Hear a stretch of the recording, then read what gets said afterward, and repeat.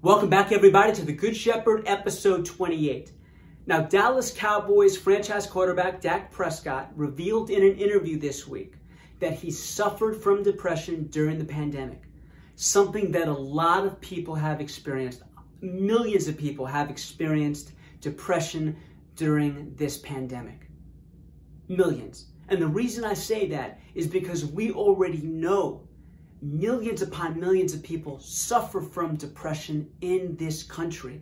And during a pandemic, where everything we're going through is exacerbated and made even more strenuous, this is a very difficult time for people. Not to mention the fact that the heightened tensions of social justice and being a black person in this country, what comes with that being Dak Prescott. And then his brother, who just happened to be in his early 30s, passes away in April. But that didn't stop one member of the media for ultimately attacking Dak Prescott for disclosing this information publicly, criticized Dak, said that because Dak came forward and was honest and transparent with this, said that he wasn't fit to be the leader of the Dallas Cowboys, of America's team. He isn't necessarily going to garner respect of his teammates, might lose respect of the fan base, and in particular his teammates, because he disclosed a mental illness that he is overcoming and dealing with. I'm not going to give attention to this media member's name. I'm not even going to reveal the name. I'm not going to give him any more attention than he deserves, other than to say he's a clown. He's a caricature of you-know-what, and it's all about clicks, and it's all about making headlines for the wrong reasons. But what I will say, for anybody doubting Dak Prescott and whether he is or is not the leader for the Dallas Cowboys, I'm going to break it down in three very simple ways in which the franchise, any franchise, is so lucky to have Dak Prescott as their franchise quarterback. Number one, 40 wins in his first 4 years. 40 wins. That is more wins than Peyton Manning had in his first 4 seasons. Peyton Manning is an all-time top 5 QB, the greatest regular season QB in my opinion as well. And it's not apples to oranges, it's apples to apples, because both Dak and Peyton were starters from day one. So there's not this disparity in games played. Prescott eclipsed Peyton Manning in his first 4 seasons. If you look at Troy Aikman, the winningest quarterback in the history of the Dallas Cowboys, Aikman, in his first 5 years, did not eclipse what Dak had in his first 4 years. Now, Aikman, in my eyes, had more pieces than Dak. Ezekiel Elliott's great, but he's not Emmitt Smith. Amari Cooper's great, but he's not Michael Irvin. And Troy Aikman had the better coach. He had Jimmy Johnson. We know what Dak had. He had Jason Garrett, Mr. Mediocre. Not as a person, just as a coach. This is a guy that's all-time great in terms of productivity, in terms of intangibles, in terms of work ethic. The winning shows you that. The winning in itself is what's going to get any teammate to fall in line.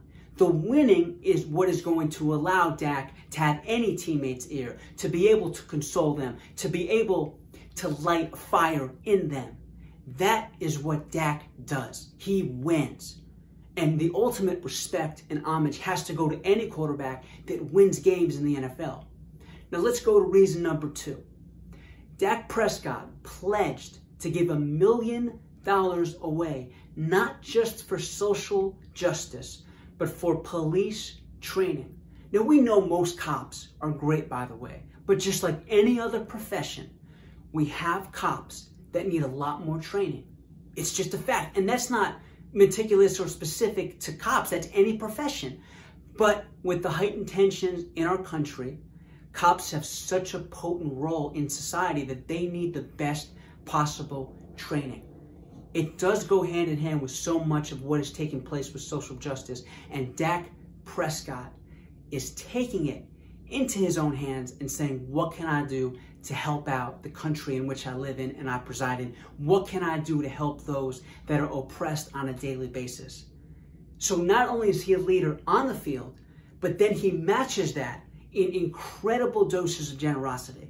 And number 3, this is the most important reason, in my opinion. He is vulnerable. He is honest.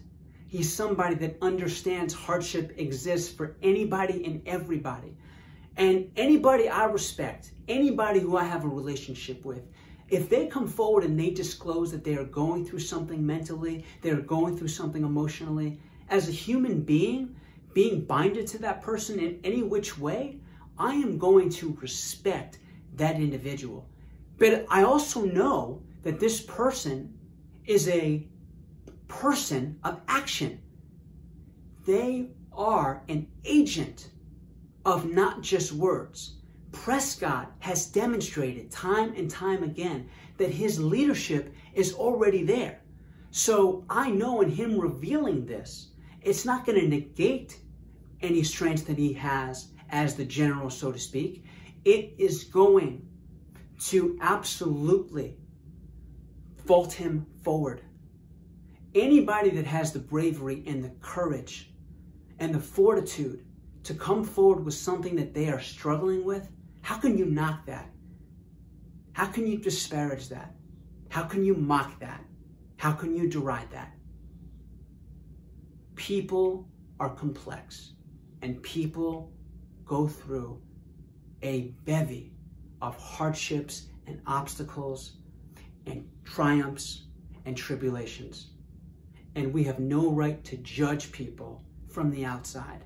I look at what he's done on the field, I look at what he's done off the field, and I look at the courage he has to disclose something that he is dealing with internally. And nobody can look at his life and lead to a conclusion that he doesn't have a right to feel how he feels. I'm incredibly disappointed in that media member, but I hope we recognize the greatness and the leadership of that particular quarterback, Dak Prescott, on the Dallas Cowboys.